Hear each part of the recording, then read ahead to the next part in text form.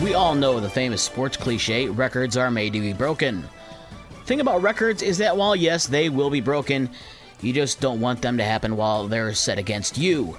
Some records were set last night against a few of our area teams, including the big one in women's college basketball. The unranked Michigan women's team was on the road at Iowa last night to face the fourth-ranked Hawkeyes and Caitlin Clark, who needed just 8 points going into the night to become the all-time leading scorer in women's NCAA history. It didn't take her long to do it, but the shot she took to hit it was very long. A three-pointer from the logo at Carver Hawkeye Arena gave Clark the mark. She had a game-high 49 points to not only break the career scoring mark, but also the single-game record at the University of Iowa in a 106-89 win over Michigan. Jordan Hobbs led Michigan with 16. Also in women's play, number 6 NC State got 16 points from Madison Hayes in a 59-43 win at Notre Dame. The Irish got 14 points from Maddie Westbeld. Men's college basketball on Saturday night. Michigan State is at Michigan for an 8 o'clock tip-off from Chrysler Center. Spartan fans can hear the broadcast on Super Hits 103.7 Cozy FM starting at 7, and the Michigan broadcast is on News Talk Sports 94.9 WSJM at 7:30. As for the other record to the NHL, the Penguins in Chicago to face the Hawks.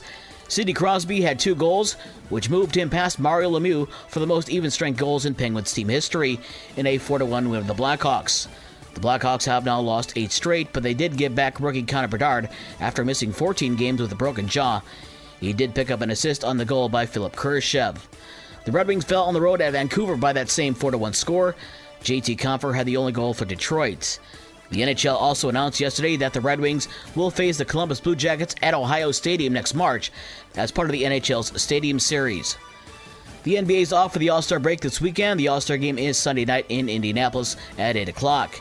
High school sports from last night in boys basketball. New Buffalo beat Countryside Academy 73-70. In the Southwest 10, Hartford over Cassopolis 47-46, and White Pigeon beat Bloomingdale 82-40. A few more girls' basketball games last night.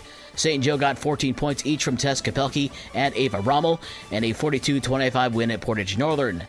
Megan Worcester had 20 points for Lakeshore, as the Lancers beat Battle Creek Central 53-36. Portage Central over Mattawan 60-38. In the Southwest 10, Centerville over Hartford 38-32, and it was Brandywine over Colon 70-44. Tonight on News Talk Sports 94.9 WSJM, we've got a SMAC West Division battle as Portage Northern is at St. Joseph. Joel Cordes will have the call of the game from the Bear Den in St. Joe at 7 o'clock.